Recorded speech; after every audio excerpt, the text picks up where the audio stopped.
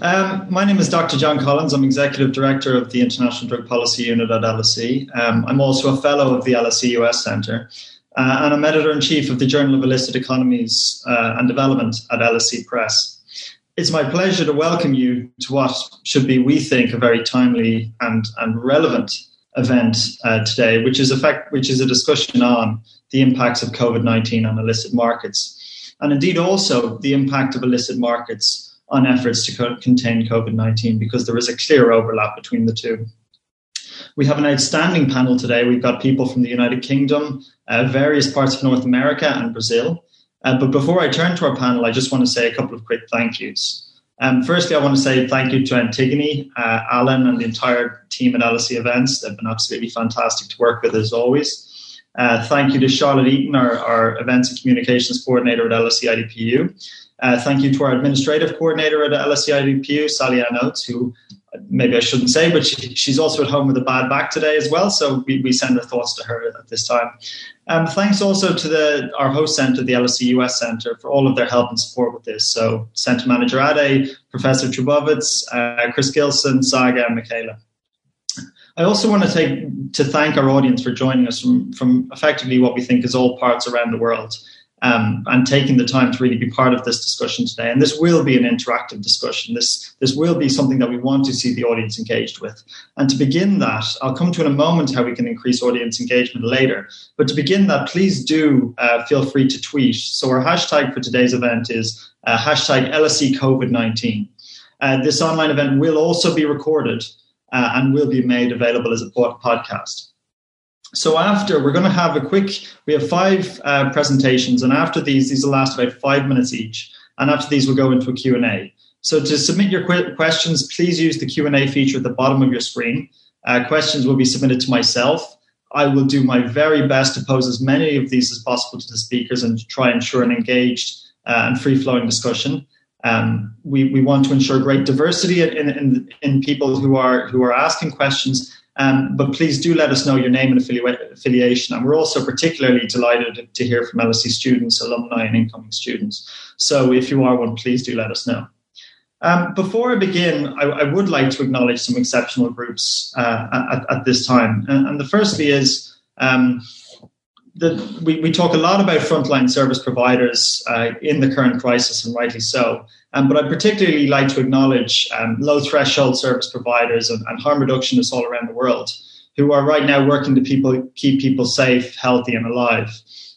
These groups work in extremely difficult circumstances in the best of times, working with some of the most marginalized groups, some of the most stigmatized groups, and frankly, some of the most criminalized groups in society.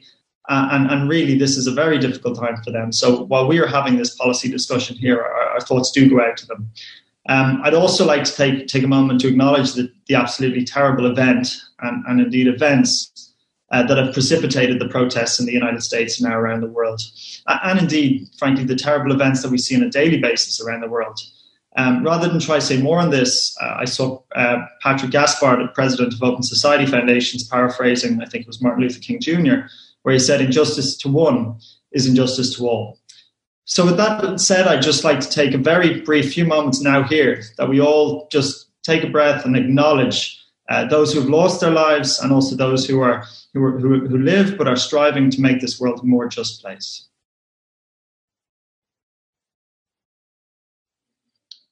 Okay, with that said, first up today we have a really outstanding panel. So first up we've Naomi Burke-Shyne.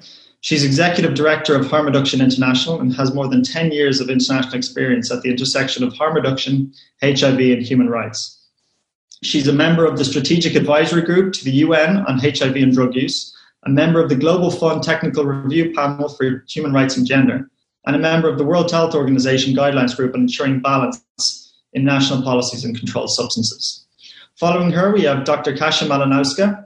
She's Director of the Global Drug Policy Programme at the Open Society Foundations. She previously led the Open Society's International Harm Reduction Development Programme, which supports the health and human rights of people who use drugs.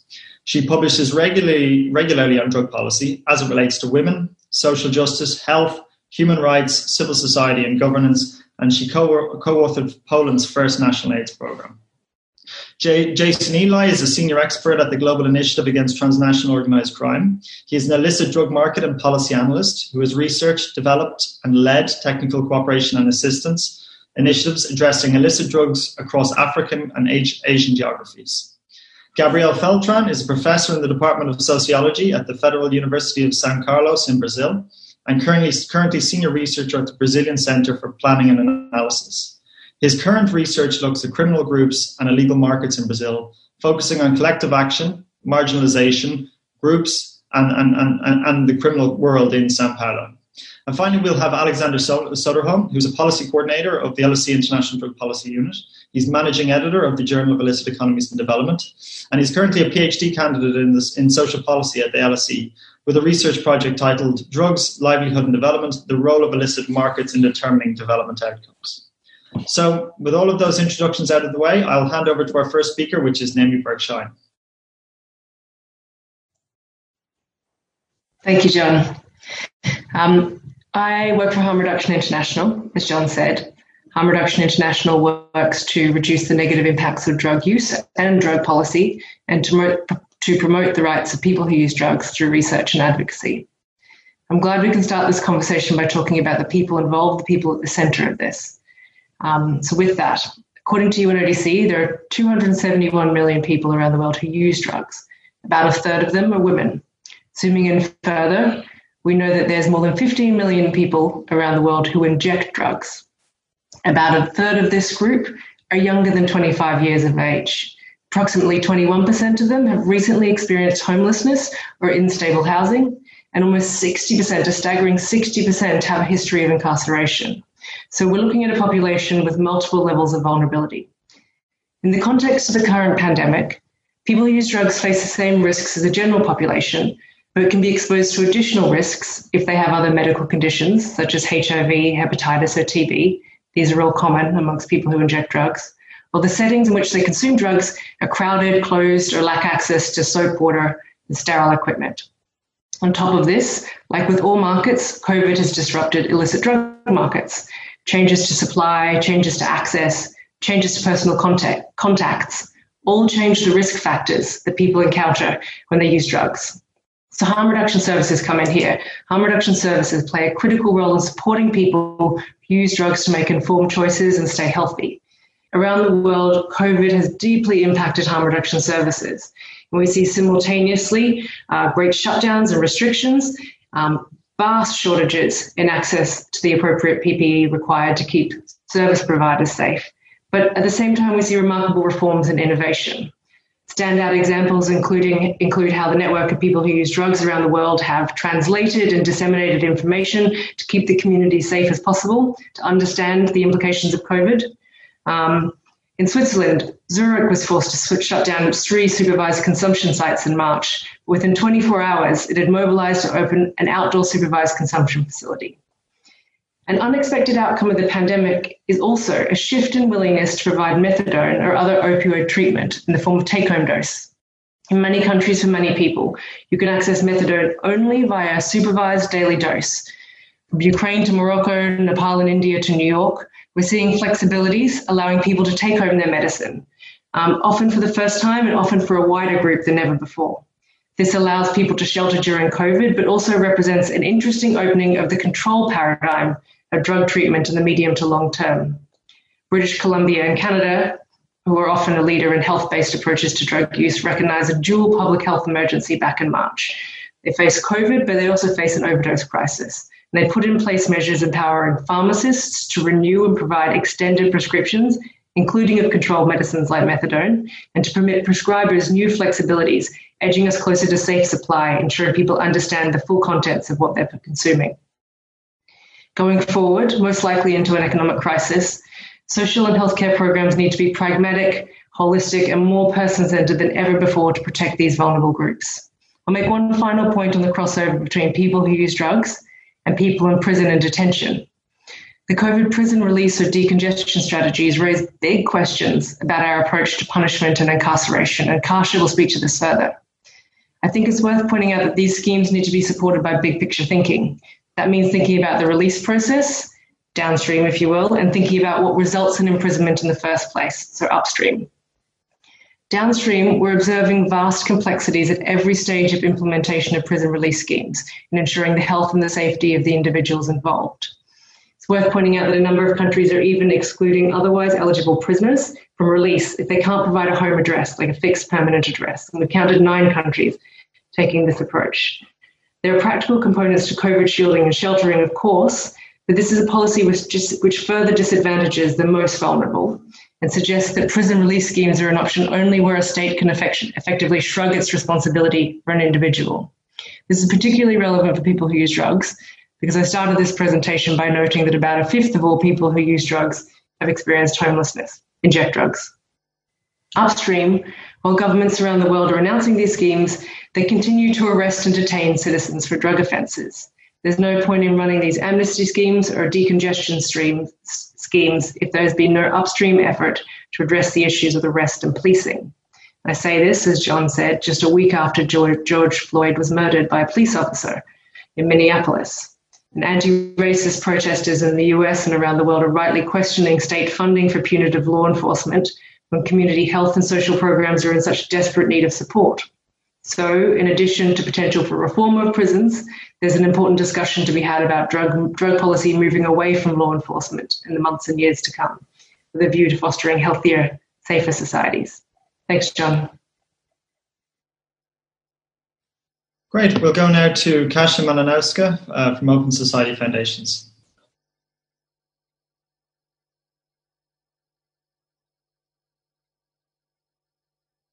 Okay, we seem to have momentarily lost Kasia, so we're going to actually just go straight on to our next speaker, which is Jason Eligh from the Global Initiative Against Transnational Organised Crime. Thanks, John. The coronavirus is not a disruptor to the core illicit drug industry itself, but to its operating environment. We've got to remember that historically drug organizations have had to adapt to many environmental disruptors that have challenged their operations. They've learned from these historically and become more resilient generally as a result. I guess my role here is to take a higher level look at the drug industry, the global drug industry itself in light of COVID-19.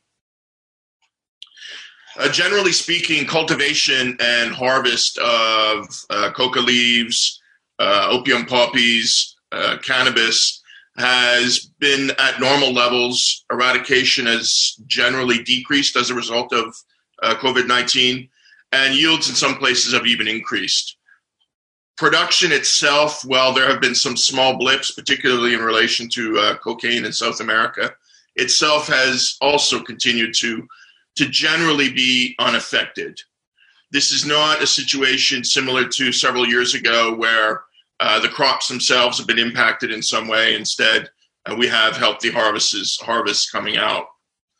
Where we see some significant changes, however, are in the distribution and the flows of illicit drugs. While supply continues to flow from origin through transit points to destination, there are several points that have come to light. First, we have to recognize that closed borders in those countries, in those areas where borders have been closed, are not really closed. We're not talking about a wall that has been put into place to stop all traffic back and forth. The borders remain permeable. While traffic has been limited in most places to commercial traffic, where the borders are closed, there still is a significant amount of traffic passing through, and certainly more than we might realize ourselves. We also have to remember that there are many borders that aren't closed. There are many parts of the world where either they haven't taken the decision to close their borders, or it's just not possible to close the border. It's not possible to police the border in its entirety.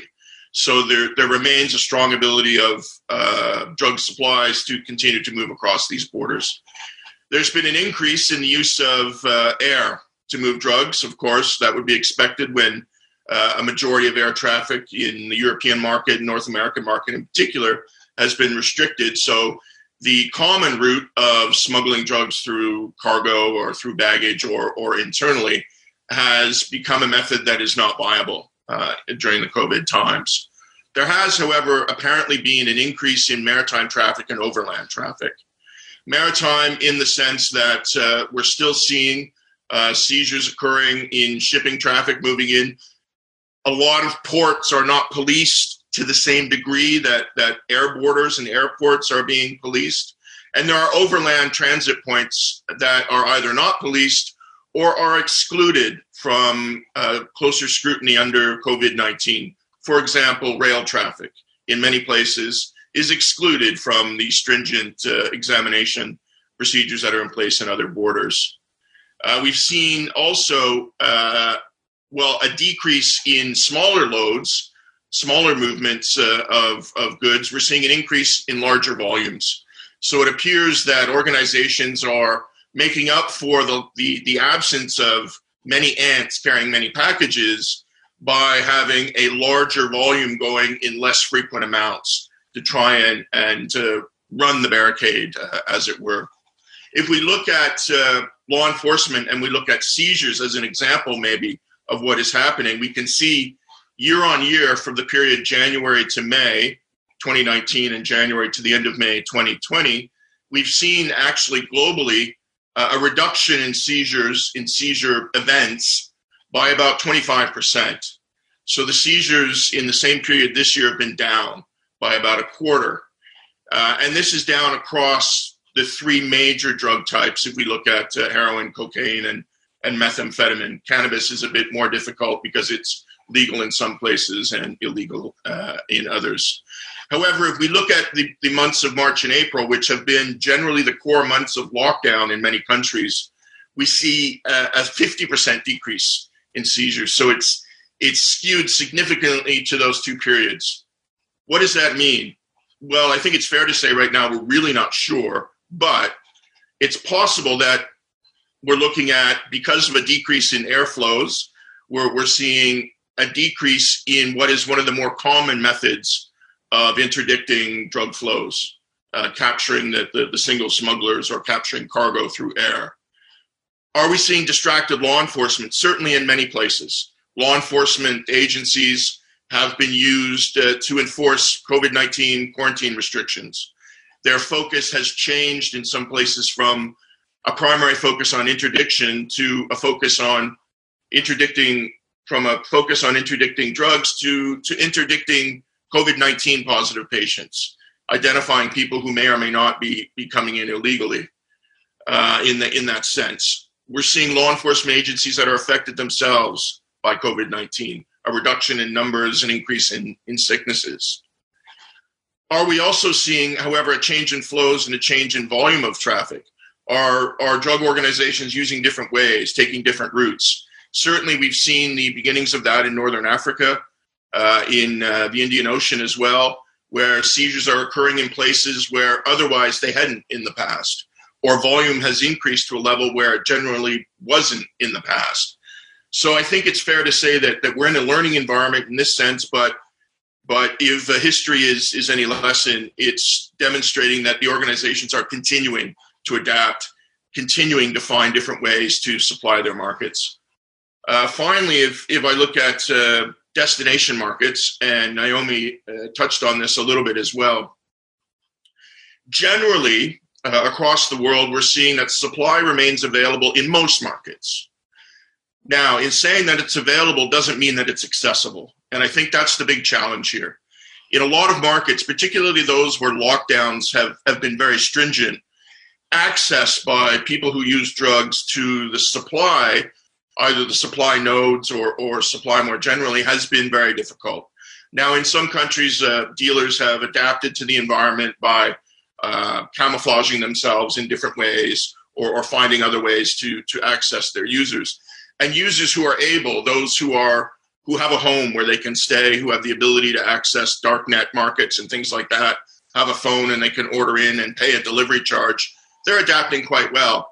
But the biggest impact is on those users who are homeless, those users who are also perhaps part of the drug working class in a lot of these countries, who deal and use, whose livelihood and the livelihood of their families perhaps rely on the drug market economy that occurs in their country. And as that economy shrinks in some way or becomes a bit more a bit more rigid in its ability to operate, the impact is not necessarily felt on those who are holding the drugs, supplying the drugs, transiting the drugs. The impact is felt greatly on those who've lost their daily income, their daily livelihood, whether they're a dealer, they're a transporter, they store drugs.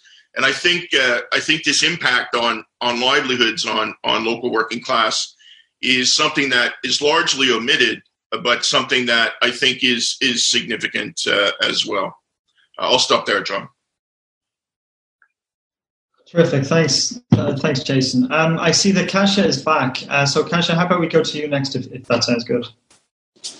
Yes, thank you, and apologies. I think my connection is not that stable, so I switched to the iPhone. I hope it works well enough.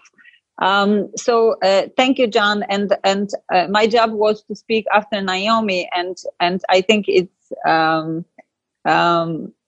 important to underscore what she had said to us, which is that, after all, this is all about people and what happens to people in the light of COVID. And in addition to the health outcomes that Naomi spoke about, I think one of the greatest outcomes next to impact on health is what happens to people in criminal justice system and how criminal justice system relates to people who use drugs. And I've been following this closely in the United States, really from the beginning of the epidemic. And it's really a heartbreaking and heart-wrenching process to follow. We all know United States, a huge incarcerator, particularly for drug-related offenses. Someone between 400 and 500,000 people in the United States are in prison for drug-related offenses. And obviously, impact on COVID on that community and broad prison community is huge. And so it really was no surprise to me, and I think others that work in drug policy space, that the first 2 people to die of COVID in U.S. prison were people who were sentenced there for drug-related offenses. And, and they also, it was Mr. Patrick Jones and Ms. Andrea Circle-Bear, and both of them are showing the insanity of the system. Because Mr. Jones has been in prison actually for quite a long time and was actually due to be released at the end of this year. So imagine his family, imagine people around him, imagine Mr. Jones himself, right, on the cusp of leaving prison for a dramatically long prison sentence. And not being and dying of COVID on a cusp. Miss Andrea Circle-Bear was in prison for a year. She died, I think, a month and a half after entering prison. A young woman who was apprehended, who was brought into prison while pregnant. Again, I think the question that this raises for all of us is, if someone has spent 2 or close to 3 decades in prison, do they really need to be there for the last 6 months?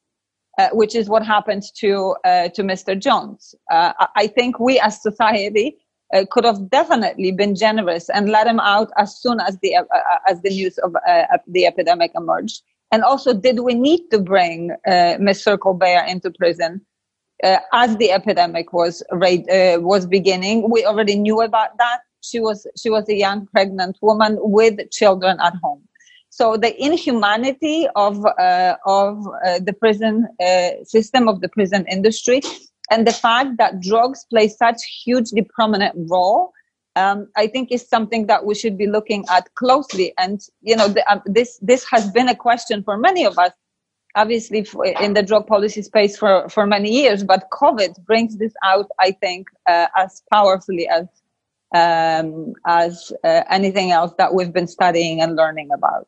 So, I live in the state of New Jersey. Our governor, I think, tried to do the right thing and actually relatively early on announced release of over 100 prisoners, some of them for drug offenses. Well, so it happens that most of those folks are still in prison because the bureaucracy of the system is such, the questions that are raised sort of from that bureaucracy as such, that it actually became quite difficult for people to be released. Now, the trouble, and I think this is what Naomi was pointing out, that if people leave, they have to have a place to go to.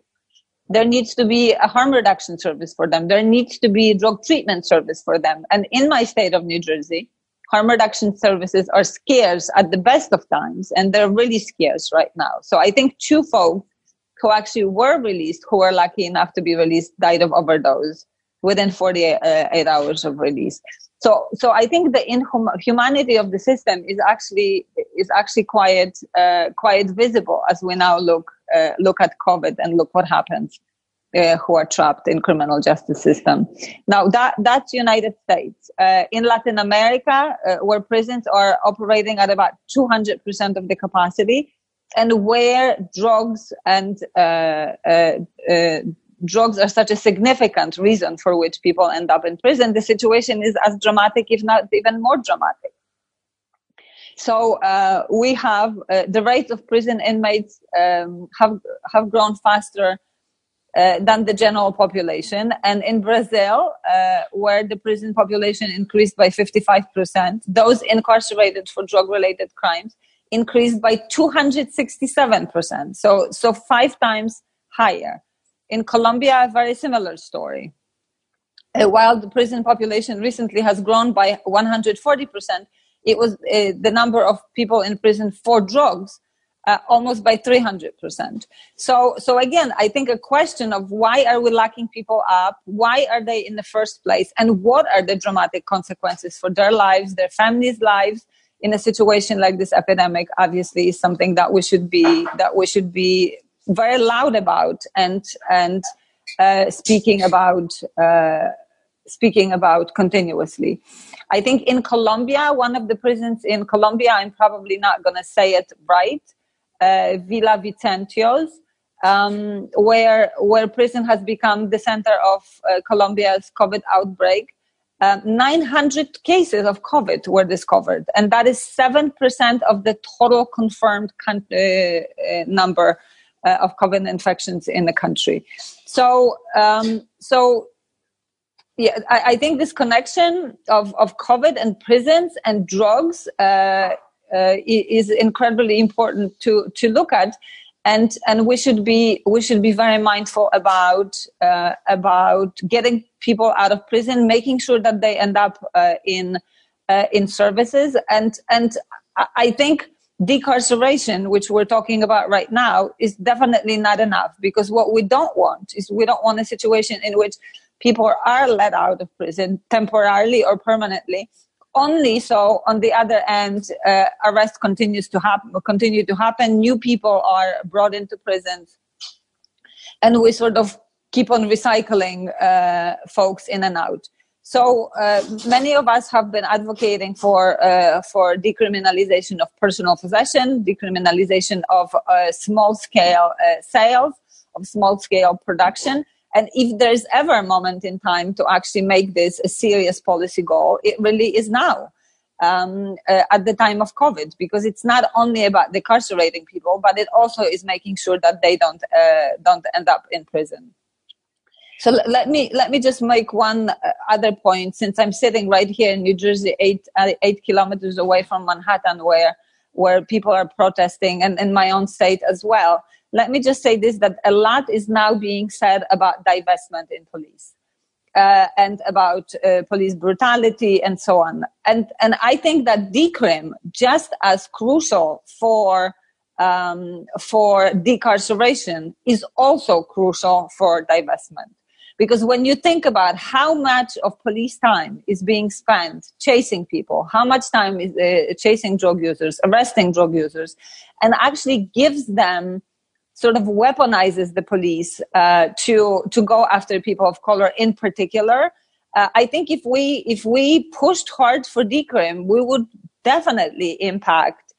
That would definitely have an impact on divestment in police and decarceration, and whether that is in the United States or across the world. And just a final point that I, again, in light of the current events, that I wanted to make is, let's look at Mexico. Let's look at the fact that when President Calderon brought out the military from the barracks onto the streets in response to drug cartels, somehow, that became a new normal. That military was on the streets dealing with civilians. What about Philippines, where Duterte's terror against drug users also, for some people, somewhat, something that they found somewhat acceptable for so-called public safety. But look what happens now. It's exactly the same tactics that are being used against general population. So I think let's look at Brazil. Militarized police in favelas. Again, the same police is now going after people in much broader sense. So I think this big piece that the war on drug has brought into criminal justice system, into how we relate to civilians, is something really important for us to look at. And I think it's this lack of outrage in the beginning around drugs is what contributed to the fact that those exact tools are now used much more broadly in those states and in many others. Okay, thank you, Kasia, and thanks again to Naomi. Two presentations, I think, that really did reinforce this message in these communities that are so often hidden from these discussions. Okay, next up we've got Gabriel Feltran, speaking of Brazil, who will present on his work there. Thanks, John. Thanks to the organizers. It's a pleasure to meet Alex again and to be in touch with Jason, Naomi, Kasia. Thanks a lot for the invitation. Well, situation in Brazil is very hard in many senses, but let's talk about COVID.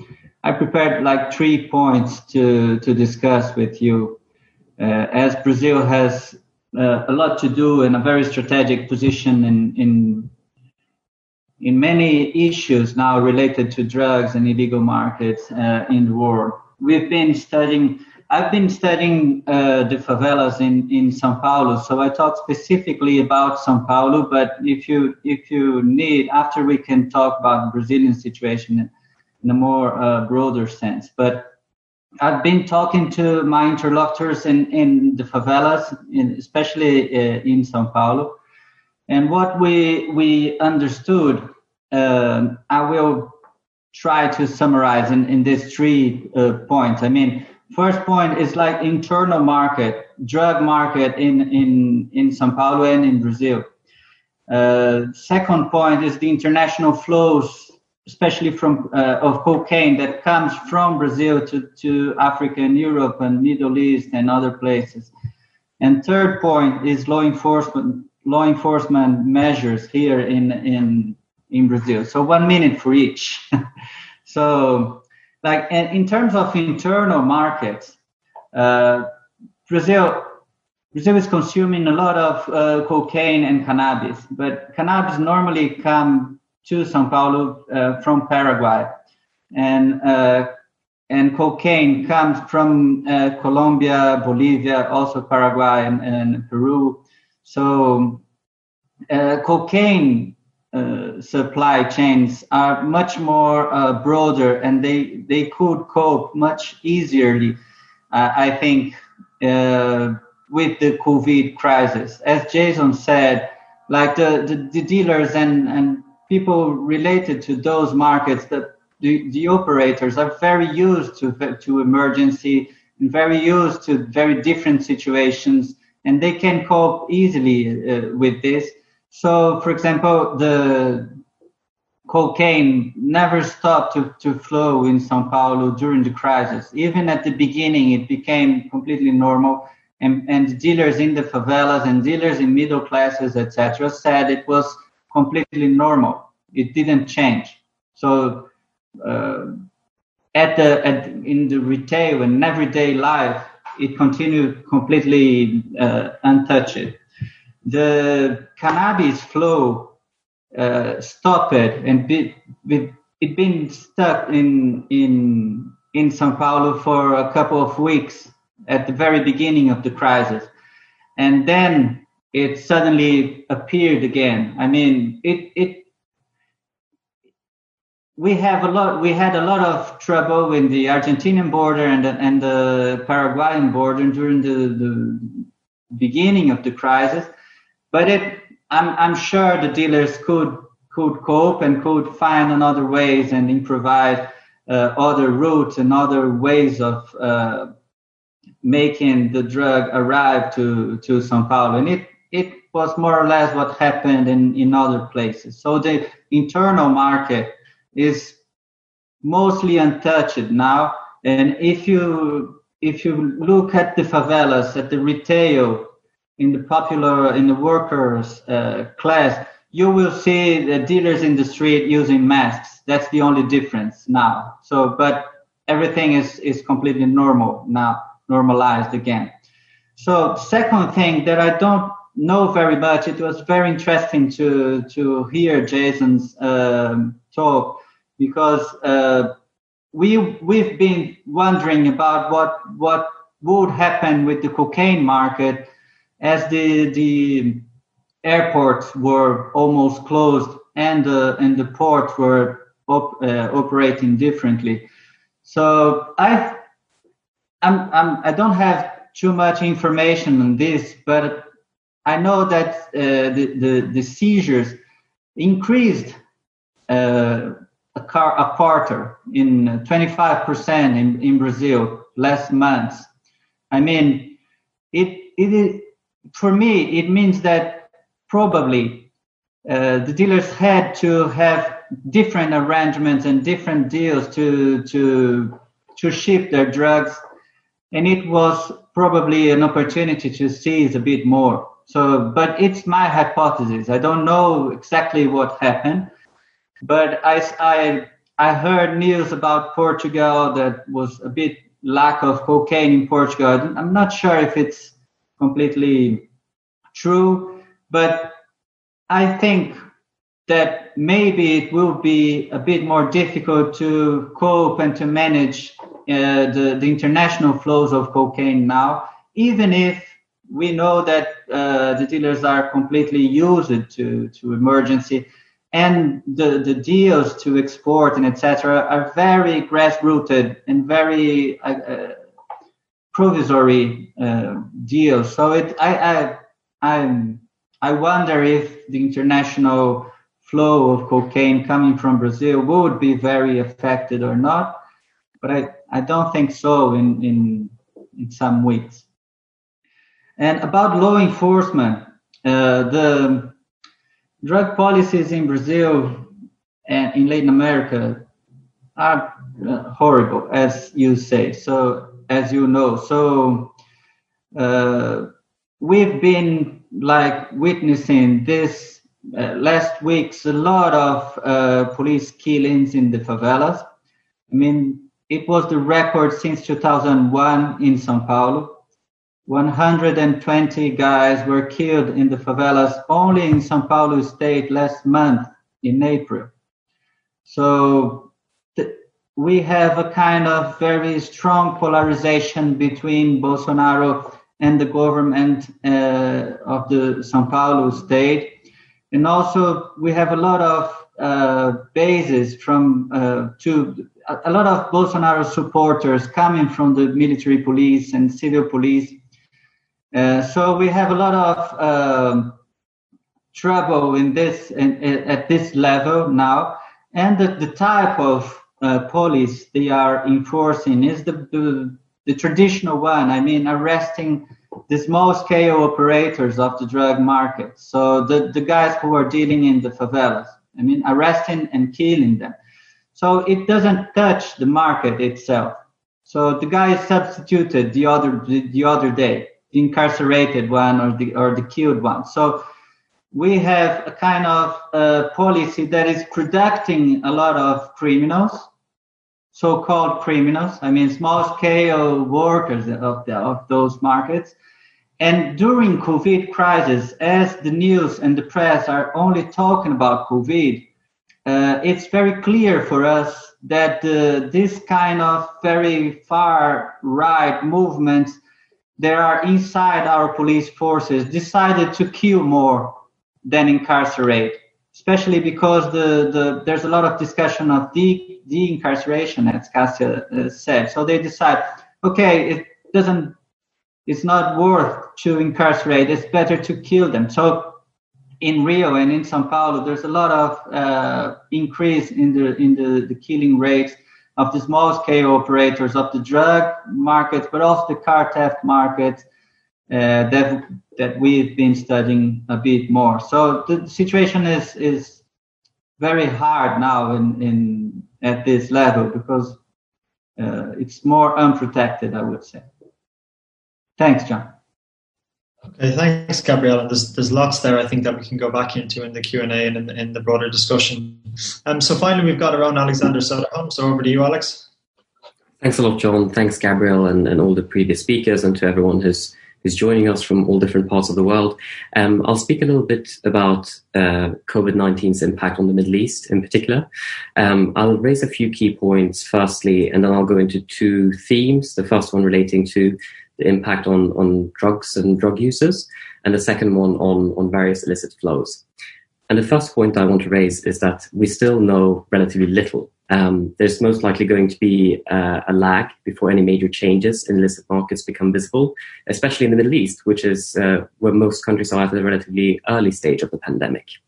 But the point I want to raise here is that any changes that we might see in drug flows will most likely disproportionately negatively affect already marginalized and vulnerable drug users and the communities that lie along the drug supply chains. And so this speaks to Jason's point about livelihoods, for example, and also Kasia's point in terms of this is about people. The Middle East, most Middle Eastern countries like close Afghanistan, which is, of course, the world's foremost supplier of opiates, so opium and heroin, and so purity is relatively high. However, when prices increase or purity decreases, we've consistently seen that drug-related harms intensify as users, for example, move towards more harmful modes of consumption, such as injecting drugs rather than smoking them. And this is one of the impacts that COVID might have if it squeezes these markets and changes purity and pricing, which we've seen to a limited extent in some countries like Iran. The second point I want to make is that in the context of the Middle East, the informal often trumps the formal. And this is a major impact on illicit flows. And this speaks a little bit to Jason's point about borders being permeable. And so 4 decades of sanctions against Iran, also sanctions against Syria, Hezbollah, various armed groups in the region, has transformed the Middle East, wherein now a massive amount of trade is conducted informally or illegally across unofficial border crossings. And so this is something that we need to keep an eye on in relation to COVID. Now, due to the recurrent and ongoing conflict and insecurity across the region, there's a large number of individuals who are vulnerable to becoming either involved with illicit economies as consumers of drugs or low-level traffickers or dealers. We don't know what impact COVID-19 is going to have on these conflicts and the illicit markets and flows that have taken a strong foothold in both Yemen and Syria, for example. These economies already thrive in contexts of insecurity, and this is something that we will likely see continue. And this is of utmost significance to the 24 million people in need of humanitarian assistance and millions surviving on emergency food aid in Yemen alone, and the more than 6 million internally displaced persons and 130,000 detainees in regime prisons in Syria. So moving on to prisons, in a region where non-punitive responses are severely lacking and prisons are overcrowded, conditions are generally horrible in these penitentiary settings, we have seen some positive developments actually in countries like Iran, Iraq, Jordan, Turkey, and Yemen, where some prisoners have been released. And this is really an opportunity, as Naomi said, to talk about both the upstream and downstream and think more holistically about punitiveness and incarceration. And we need to think about what happens with people that we do release, as Kasia said. One of the problems in the Middle East is that people are only released on bail, or having a fixed abode, which many do not have. And because of the fact that drugs offences are so harshly punished in the Middle East in particular, those sentences would go over kind of the threshold of people who are being considered for release due to COVID, which is usually below a 3 or 5 year incarceration or time in prison. And lastly, I want to just raise a point about the secondary impacts of COVID-19 with a focus on the economy. we know there's a lot of systematic research that has shown a clear link between unemployment, economic recessions, and increasing drug use. The global economic downturn experienced due to COVID-19 is going to have a large impact on the Middle East, where countries are reliant on natural resources such as oil. But I think more importantly, it's going to have a large impact perhaps on the many NGOs, the fantastic NGOs who operate in the Middle East in an already very unstable and difficult environment to do any drugs-related work. This includes organizations like SCOON and SIDC in Lebanon, Reba Society, Congress 60 in Iran, who are doing some incredible work at the front line of the harms related to drug use. Now, the funding of many of these NGOs is inevitably going to change and is going to be impacted by this global economic downturn, which will mean lower service provision in environments where services are already very scarce. Now, I just want to pick up on two themes very briefly. And the first one is related to the vulnerable and marginalized drug users. And I want to first say that it is really in times of crises when conceptions of drug users come to the fore. Preceding COVID-19, drug users have often been portrayed as a risk and threat to public health, as vectors of disease, as threats to the social order and health of urban environments. And as such, it's no surprise that due to COVID-19, we're now hearing reports of drug users being mopped up and cleaned off the streets in several urban environments. Mostly recently, this took place last week in the Shush area of southern Tehran, where hundreds of individuals were forcibly and arbitrarily detained to undergo forced COVID-19 tests. Now, we still don't know what's happening with drug users testing positive, but it's been proposed that those who are positive to COVID-19 are going to first be detained in central facilities before being sent to so-called drug treatment camps for detoxification and rehabilitation. Now, a related issue is, of course, ongoing conflict and insecurity. And there's research that shows that, well, in the aftermath of crisis is really when we might see drug use increasing, when things return to sort of a new normalcy. In Iran, for example, in 2003, there was a large earthquake in Bam, in which over 26,000 people were killed. And what we saw after the earthquake was that users moved towards more harmful modes of consumption because of a lack of supply, shifts in the market to cope with trauma. So especially from smoking heroin, for example, to swallowing or injecting. And this is something that we might see in the aftermath of COVID-19. Now, we're already seeing some of these impacts in Lebanon. Friends from SCOON, a non-profit organization that provides drug treatment services and advocacy on behalf of drug users, they very kindly shared some preliminary data from an ongoing research project related to the impacts of COVID-19 on their beneficiaries. And the main issues reported by service users was in relation to the financial situation. So 42% of service users who had a job before COVID-19 struck have reported either receiving a 50% salary cut or loss of employment entirely. 47% of beneficiaries on opioid substitution therapy are having difficulty paying for the treatment. And that's resulting in reduced dosages or skipping taking the medicines altogether. In terms of substance use, there's already an increase in alcohol, benzos, and cannabis intake to reduce anxiety and insomnia. So we're already seeing some of these changes in terms of how the methods and modes of drug consumption are changing, and the vulnerabilities by drug users are being exacerbated basically by the situation. And I'll just very briefly, because I know I've run over time, touch upon the kind of supply chain issues of these illicit markets. As mentioned previously by Jason and by Gabriel, I mean, these flows are already incredibly resilient and adaptive due to operating in the realm of the illegal. Decades of sanctions against countries in the Middle East have meant that large numbers of people have become reliant on informal or illegal trade channels to bypass sanctions and law enforcement interdiction.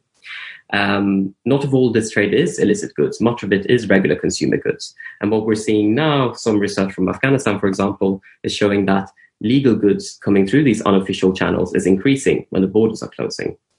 And again, prices of labor in Afghanistan in terms of opium production is stable, the harvest is not reducing, and so on and so forth. So there's some stability in terms of the resilience of these flows, and actually they might increase because of the COVID situation, because we have more legal goods flowing through these channels. The main question perhaps is, how is this going to affect the region's ongoing conflicts? Now we know existing vulnerabilities, already fragile health systems, limited availability of medical supplies makes COVID-19 a bigger risk to public health in conflict zones. Health workers have already been targeted in the conflicts of Syria and Yemen. There are large numbers of refugees and IDPs in the region. And what we know in terms of Syria and Yemen in particular is that organized crime groups and armed groups have already exploited these conflicts to establish lucrative illicit economies. That's the trafficking of antiquities, drugs and oil in Syria, for example, or arms and drugs in Yemen, and so on and so forth. I think we can expect these issues to become further protracted and entrenched due to COVID, rather than seeing any massive disruption to these illicit economies, as they already thrive in these contexts. And so COVID might really pose opportunities rather than constraints to some of these armed and organized crime groups. With that, I'll hand back to the chair. Thank you. Super. Thanks, Alex. It's very interesting points. And it really is remarkable to see these kind of common threads emerging across very different geographies and thematic areas. I see we've got some great questions already. I would encourage people to submit your Q&A by clicking on the Q&A at the bottom of the screen. But maybe just to kick things off, I'll use the chair's prerogative, and I'd like to pose two questions to everybody, and you can focus on one more than others. And I'd ask, I know some people have started to address them, so you can try keep them brief. But the first one would be, what would you think are the long-term effects of COVID on illicit markets or drug markets, or policy towards, say, people who use drugs? And number two, what can and should policymakers do right now? Right, what is the immediate thing that you would like to see to address this? So we'll go back in order. So we'll start with Naomi.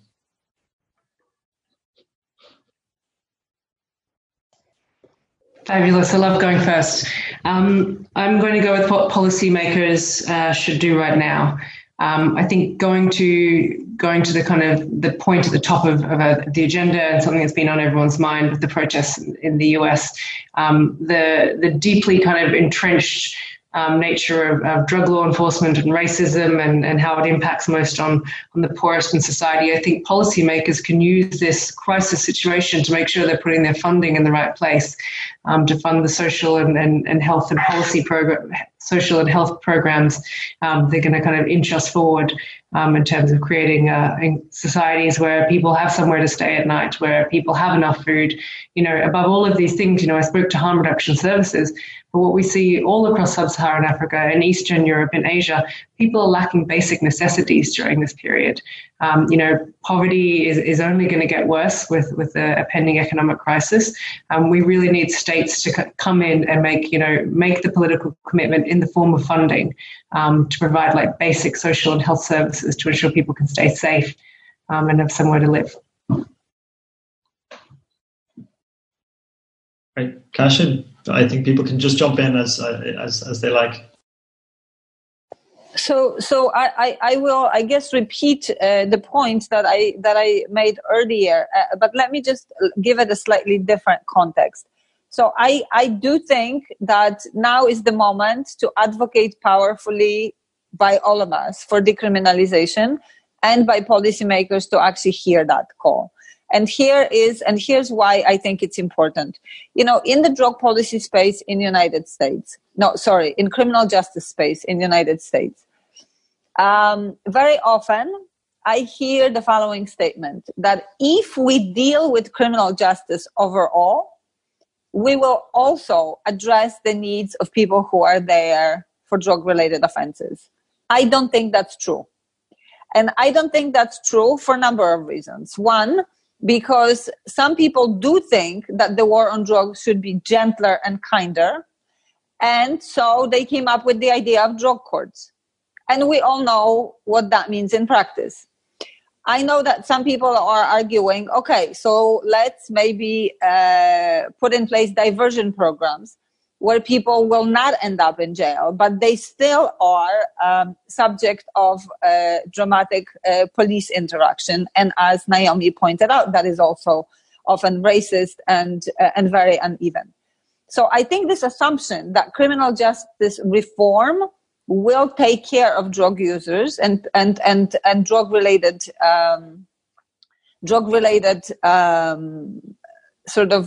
criminal justice, I'm not finding to be the case.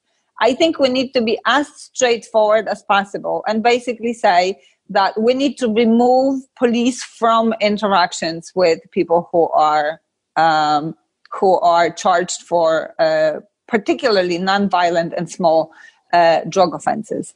So I think that is one important issue to highlight now more than ever. And then on the police divesting, again, if there's no law that clearly limits police interaction with people who use drugs, even if you divest in the police, even if their budgets are a lot smaller, even if the number of police is a lot smaller, I'm pretty certain that drug users will be the people that they go after. And so I think that this needs to happen on both fronts. It needs to happen on a broader criminal justice front, in a broader context of divesting from police. But law on the books has to follow, because otherwise those systems are so experienced and so talented in using drugs, and they've been so weaponized with drug laws to go after most vulnerable, that this will simply continue. So I would say that, again, more than ever, decrim needs to be a priority for policymakers and all of us advocating on drug policy front. Right. So Jason's next. Sure. I guess I'll tackle the first question, John. And I would say two things. First, I think there needs to be concern over the potential permanence of the role that law enforcement has taken in many countries in terms of increased securitization and militarization of environmental control. This includes some of the attacks on users that have been raised by Kasia and Naomi, but more broadly, it's a maintenance and an intensification of an approach by law enforcement to drug markets that really hasn't proved effective over the last, you could say, 30 years of the UN Grand Program to respond to drugs, or the last 100 years of prohibition in and of itself. We need to find a different way of policing, of law enforcement organization around drug markets, because the current approach just isn't effective by many different ways of measuring it. The second thing is, I think we have to recognize that in many countries, the economic impact of COVID-19 is going to be, in many ways, far more significant and far more impactful than the ongoing public health impact. What I mean here from the point of view of drug organizations is that there are many countries that were already vulnerable and fragile from an economic perspective. And the impact of going through COVID-19 and the shrinking of the global economy, the correlated shrinking of national economies is going to leave many of these countries quite vulnerable economically, entering into recessionary cycles that may be for an extended period of time. And the fear here I have is the vulnerability that these countries and their governance structures and institutions will be to infiltration by drug organizations and organized criminal elements. We've seen it already in several countries in the past, but I think going forward, this is going to be a real threat in many places of the world where governance institutions are going to have to, we're going to have to find a way to make them more resilient to being taken over and fending for the interests of organized crime. Okay, so it's a number of small tasks there, nothing particularly major, right? Okay, and next up we've got Gabriel. So I think in Brazil we are experienced last week's protests for democracy. Like we are in a very basic position now. Like our democracy doesn't exist anymore in actual terms, and it means that our population is not considered by the government as a whole, an entire population or a political community. I would say this population is divided by government and by political measures in two poles. One pole is considered to be the good citizen. The other pole is considered to be the thief or the criminal. And drugs are completely connected to this sense of being a criminal now in our country. So I do agree that we have to struggle now for decriminalizing, but it means a lot of things in Brazil, not only the drug use, but also the political action, the opposition, the poor people struggle for life, and etc. So, I mean, I think illegal markets play a crucial role in the mechanism, the most important and most significant mechanism in Brazil now to criminalize people. And I mean, for example, things that I'm saying here could be used to say, no, this guy is defending, or this guy is supporting criminals, supporting criminal markets. I mean, supporting the way people think about drugs and etc. or liberty or freedom. For example, let's just to talk about one example. Our government said, talking about incarceration and etc., there's a lot of movements, human rights movements, acting exactly in the way Kasia was telling before. I mean, decarceration, saying it would be like catastrophic in the jail and etc., in the prisons. So the criminals, I mean, people who are arrested now must have the support of the government and their families and etc., with some money or cash transfer and etc. And the government responded saying, okay, no, the good citizens will have this support. And they act actively to avoid like the family of arrested people to have this benefit, to have the cash transfer. So we have now my way of understanding this, that for the government, we are in a war. That's why we have a military police acting as it is acting now. I mean, we have a war against part of the so-called citizenship that for them are enemies.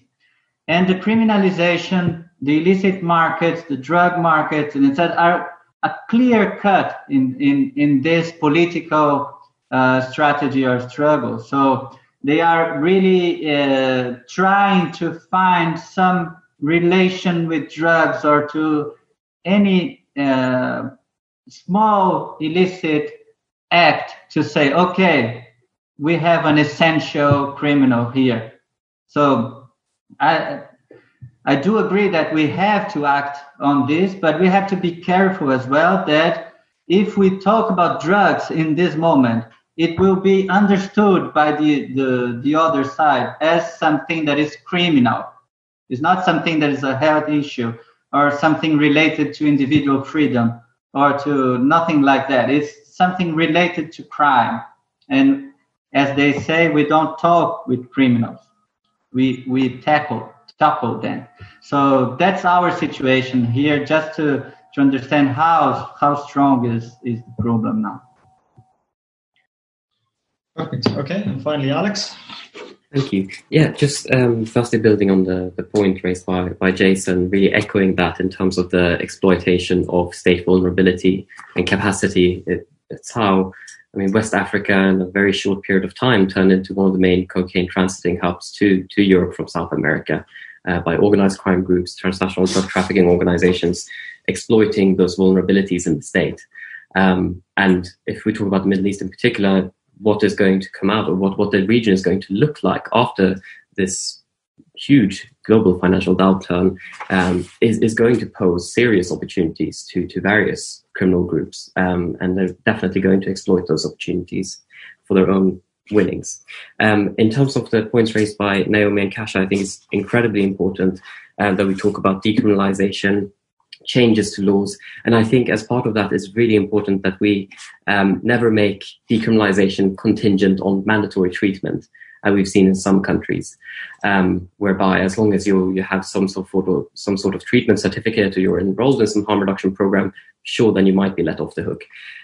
Because what inevitably will happen, and has happened in many countries, in particular it's ongoing in Iran, is that the police still plays such an important role in terms of forcibly bringing drug users, the most vulnerable and marginalized drug users who are on the streets of urban places, into these treatment centers, into these so-called camps or compulsory drug detention centers for months on end, and where drug users essentially become commodities in a newly formed economy, whereby they're sold between different treatment centers or between different drug detention camps, basically, because these organizations can generate revenue by treating drug users.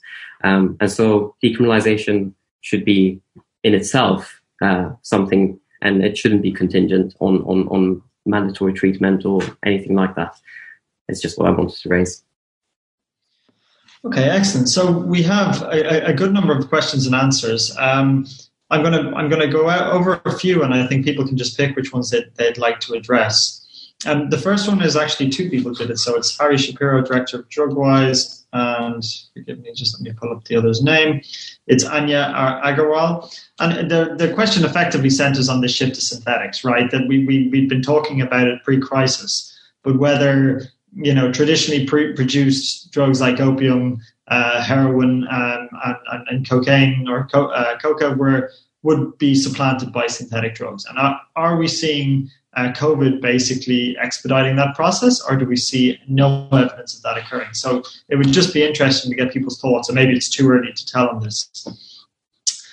Let me pull up another one. So Luton Sinfield, Community Safety Officer from Southwark Council in London.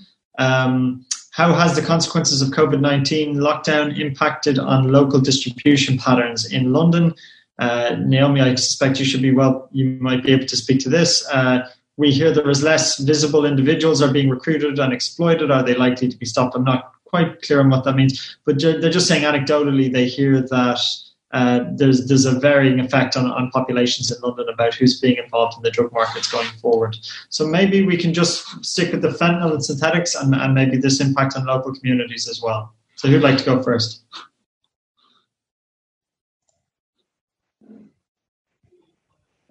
Okay, I'll jump in since we're going got the pattern.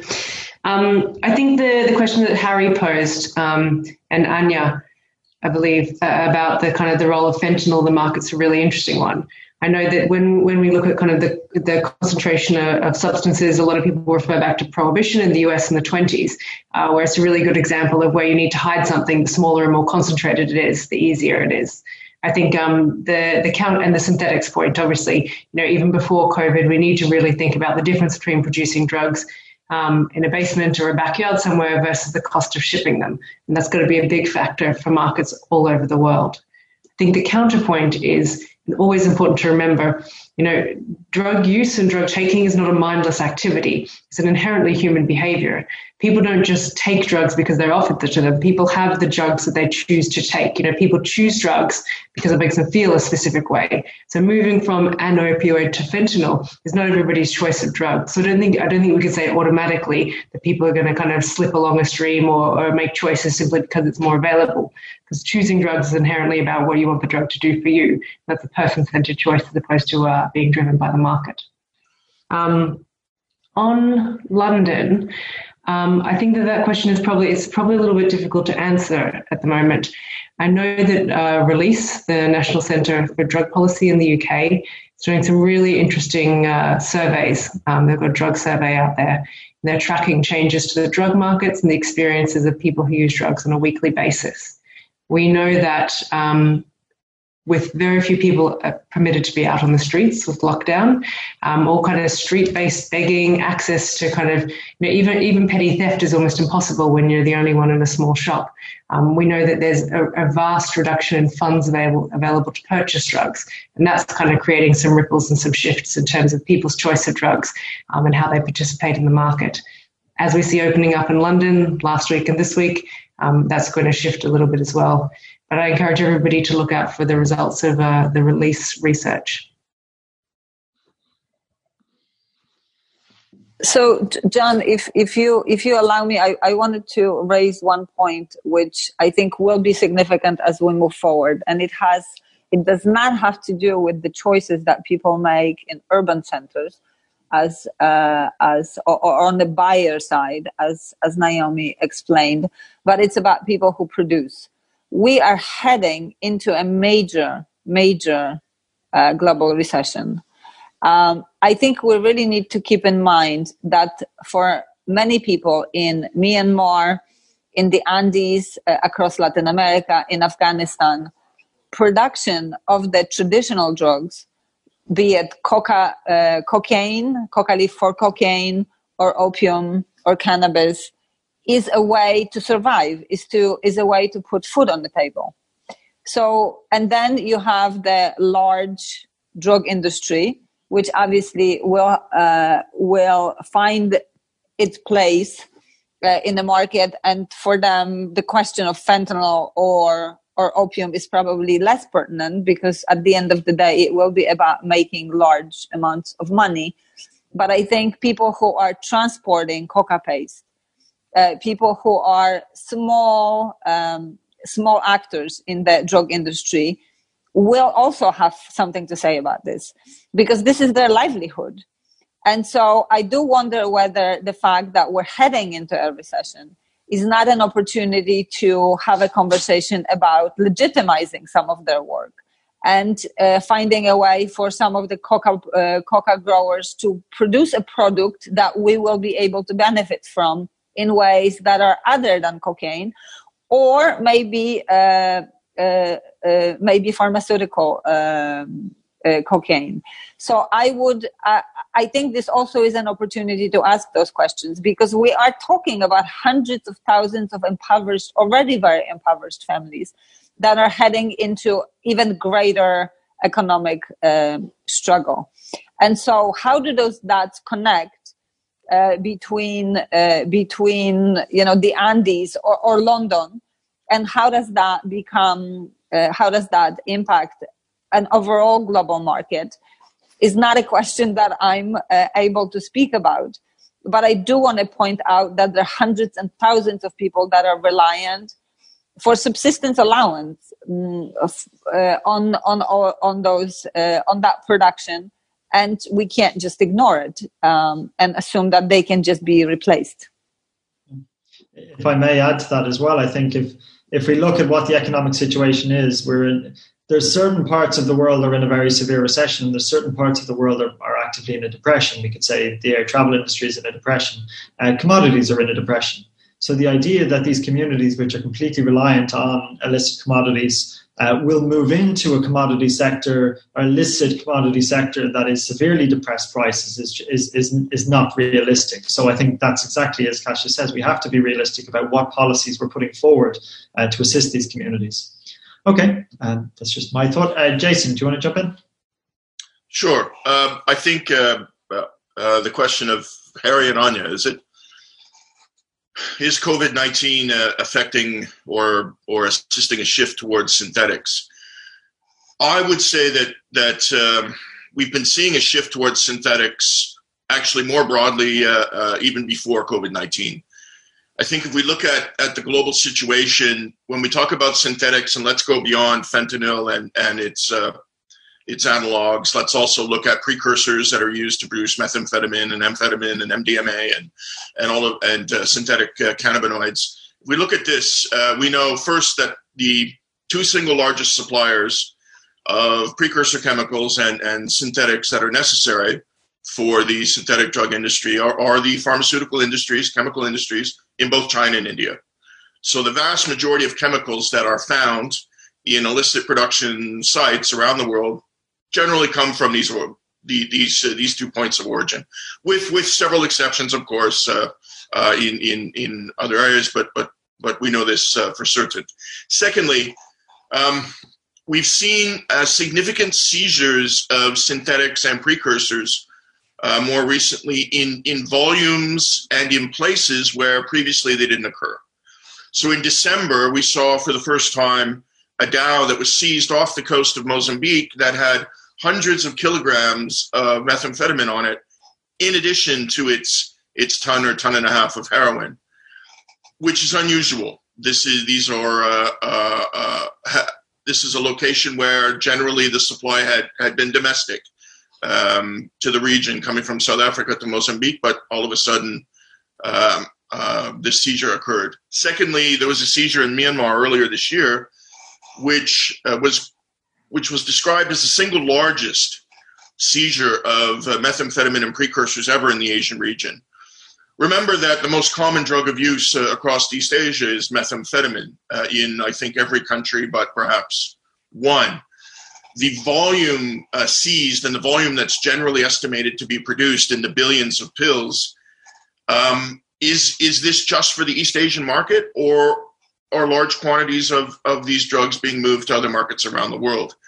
I think if we look at the markets beyond just the fentanyls and look into the synthetic cannabinoids, we look at the Indian Ocean states, we look at the rise of the darknet as another means of channeling these drugs, and I think we're in a situation where synthetics are becoming more available in markets.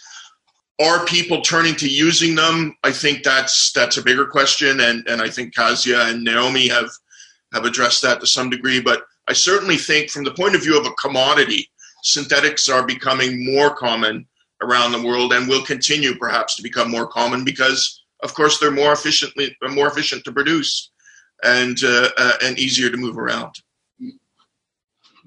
Gabriel?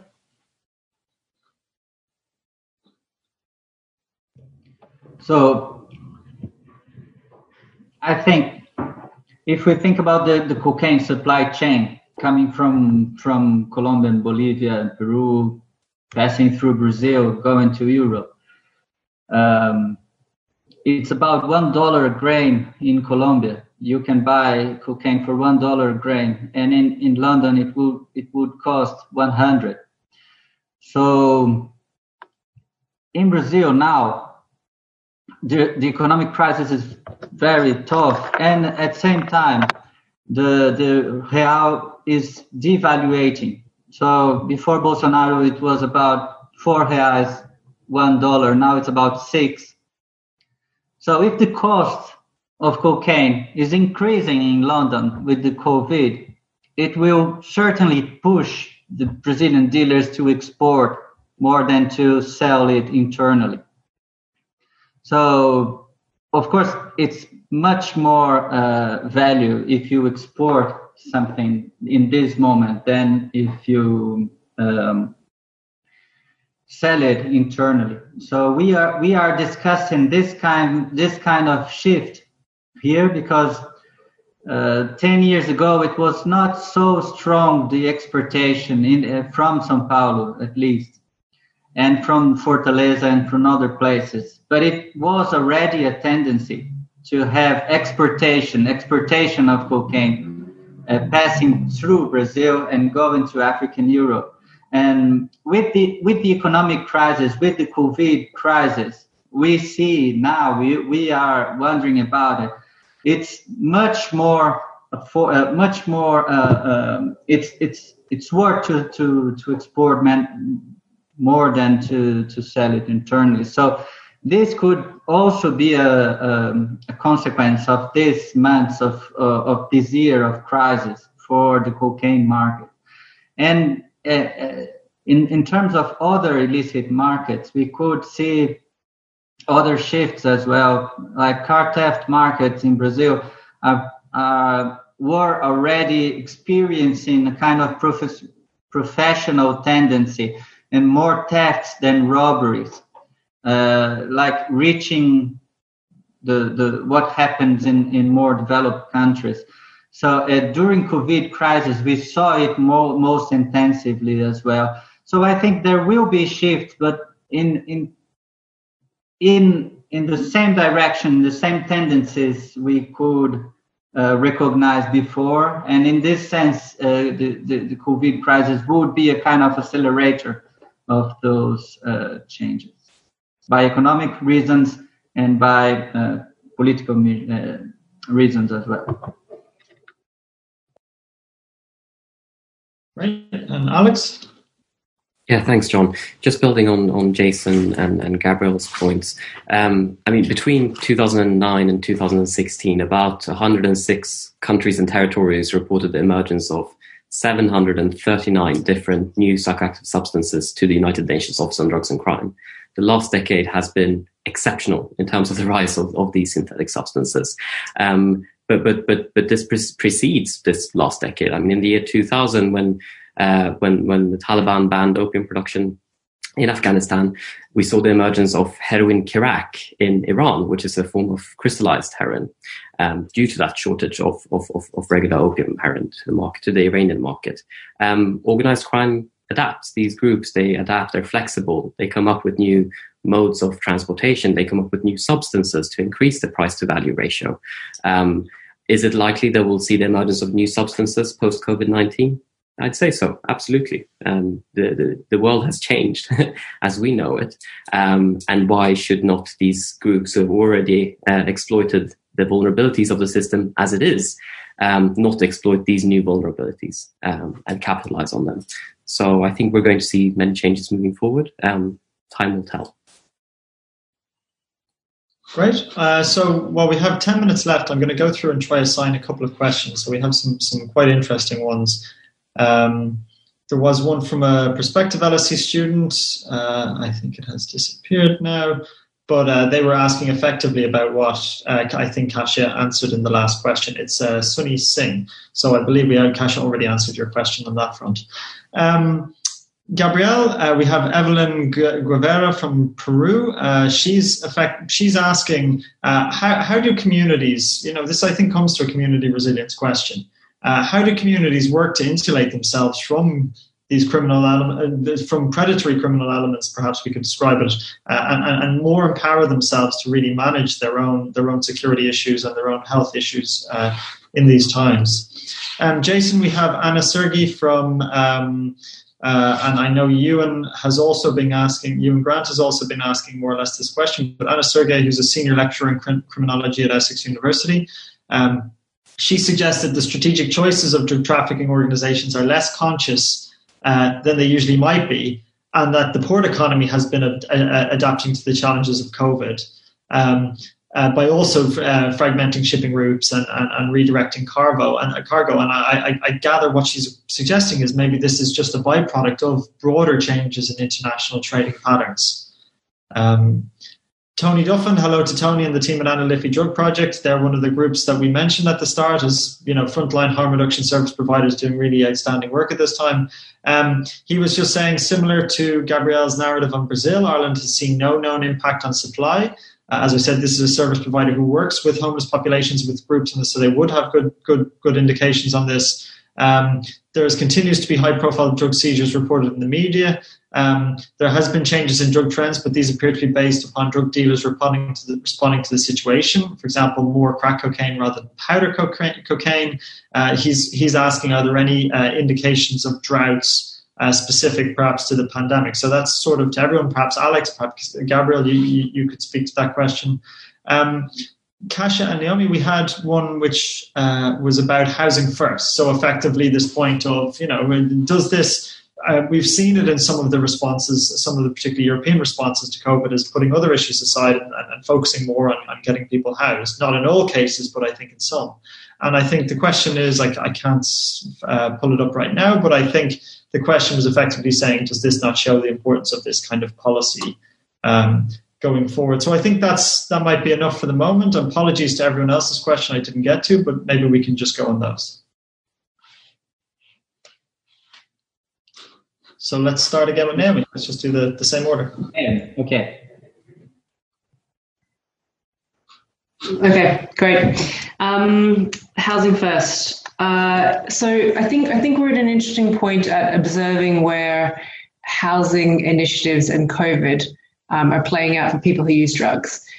We do see across middle income and high income countries like a surge of new interest and support for housing programs, getting people off the street, and largely consent based. I think from our preliminary monitoring of this area, we're not seeing like vast kind of swaths of exclusion of people who use drugs in this space, noting that normally this is a really contentious issue and a lot of people who use drugs are excluded from shelters or from temporary housing. I think the big challenge is lying ahead. The big challenge is what will happen when the government stops paying for hotels in city centres to house people who are street-based. How do we support people to kind of retain some sense of stability and safety and a place to live? And I think there is an example, Athens right now has stormed ahead in a kind of a cross city council, NGO, drug agency kind of initiative, and they've got a shelter set up that's providing long-term housing for men and women who use drugs in the city. And I think that's the type of thinking we need. We need to be thinking about long-term solutions, not like temporary COVID solutions. And that shelter specifically for people who use drugs with unique needs. I think broadly, because I think we're heading towards our end point. I think it's really important to recognise that, going into this crisis and going out of it, drug control will be a mechanism that's really convenient for politicians. The securitization, the police on the street, the investment in punitive drug control. We know that over $100 billion is spent on punitive drug control annually, which absolutely dwarfs anything spent on community and health systems and support. And we really need to dismantle that and deconstruct all of our presumptions as to what we need the state to do, what we need the state to provide in terms of policing and security. And that will underpin any steps towards decriminalization. And I think we see that in all of our actions. Even some of the prison release schemes specifically exclude drug crimes. Like, drug policy is the ultimate example of exceptionalism. It's something you can always pull out and say everything but this. I think in order to really make progress moving forward, we really need to dismantle that and attack it and make sure it's no longer true. Thanks. Super. And Kasia? So again, I'm not sure how much of a direct answer to one of the questions this is, but there was a question about how community can sort of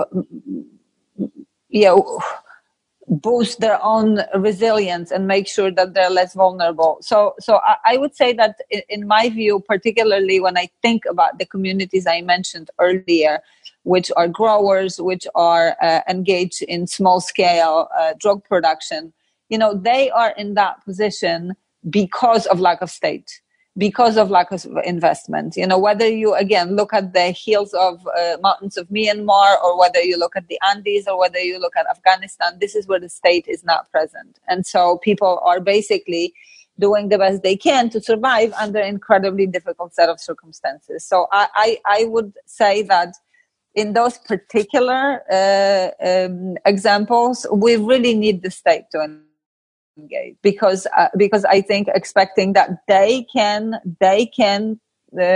sort of master all that's whirling around them, and now, as you pointed out, John, the potentially a huge economic depression, I think it's just not reasonable. I think we need positive state presence in those areas, so people actually have choices. And maybe this will be a wake up moment. And I hope it will. So they do not have to fend for themselves, but there will be someone else in a positive way, helping them, come up with a strategy that actually potentially reduces engagement in drug production and allows them to expand in illicit economies. Great, thank you, Kasia. And then, so let's Jason. Thanks, John. I'm not sure I completely understand the question, but if it's around the ability of law enforcement to adapt alongside the adaptations taken by drug organizations, maybe I'll tackle it. I may have misunderstood it, but my understanding was that drug organizations are basically piggybacking on commodity global trade changes anyway. So shipping changed, and so that explains some of the shift. That's how I read it. Yeah, absolutely. I mean, illicit markets as a whole benefit from licit markets, and high volumes of illicit trade make up or transit the corridors where illicit markets travel. The flexibility of illicit trade as well allows it to go outside of those channels, particularly where the risk of interdiction or the risk of detection is lower vis-a-vis the illicit channels. So the formal ports of entry, if they've become a bit more stringent, if a port, for example, is used where is particularly valuable when it's been infiltrated by organized crime, or they've corrupted an agent in the port, or the port itself lacks basic security, and it's a great way to move drugs in. But if those conditions change, then these flows can quite easily move to other channels, become informal entry off the coast using smaller boats or different ways. So I think yes, absolutely 100%. As licit flows change, illicit flows will continue to take advantage of that, and historically they've always done that. But I think the ability of illicit drug organizations to adapt is perhaps they're a bit faster than law enforcement agents are able to mirror them in this cat and mouse struggle of interdiction. I hope I got it. Perfect. I'm not sure what happens when we get overtime, but we are overtime. So, Gabriel and Alex, assuming we still have an audience, if you want to give a quick response. Yeah, no, I completely agree with Jason and also with Kasia that the criminalization of those markets are very important to produce inequalities only. I mean, violence is mostly focused in the basis of those markets. In middle classes in Brazil, there's a lot of drug trade. It's not repressed at all, and it's not violent at all. So there's a lot of drug trade in London that is non-violent drug trade at all. But of course, there's a lot of repression in the favelas in São Paulo, and we are talking about the same supply chain. So this, I think criminalization is a part of it. It's not the only thing we have to think about, but it is a huge part of it. And that is what is tricky about the community level solutions, because they are already criminalized from outside. So I think for the communities, as the question asked, I think it's more about connecting with another movements and trying to reinforce a public debate on what's going on and on inequalities. That's how we try to frame things here. I think drug dealing is part of an inequalities problem that is global but also internal. And we had a lot of talk about that, but we have no time to do this. But it was nice to listen to you. Thanks a lot. Perfect. Thank you. And Alex, the last word? Yeah, so thanks a lot for the question. I believe Tony often asked the question about shortages. Haven't heard much about it in the Middle East, except for certain perhaps times and certain substances, but not overall as a whole. A couple of weeks ago, all of a sudden, prices on opium and heroin doubled or even trebled in Iran. But that was the result of opportunistic traders rather than a change in the market. And it came very shortly after certain border points along the Irani-Afghanistan border were closed. But the prices changed so quickly that it couldn't have been because of that. It was more kind of a psychological, oh, well, the border is closing, so now we can actually make more money off these drugs.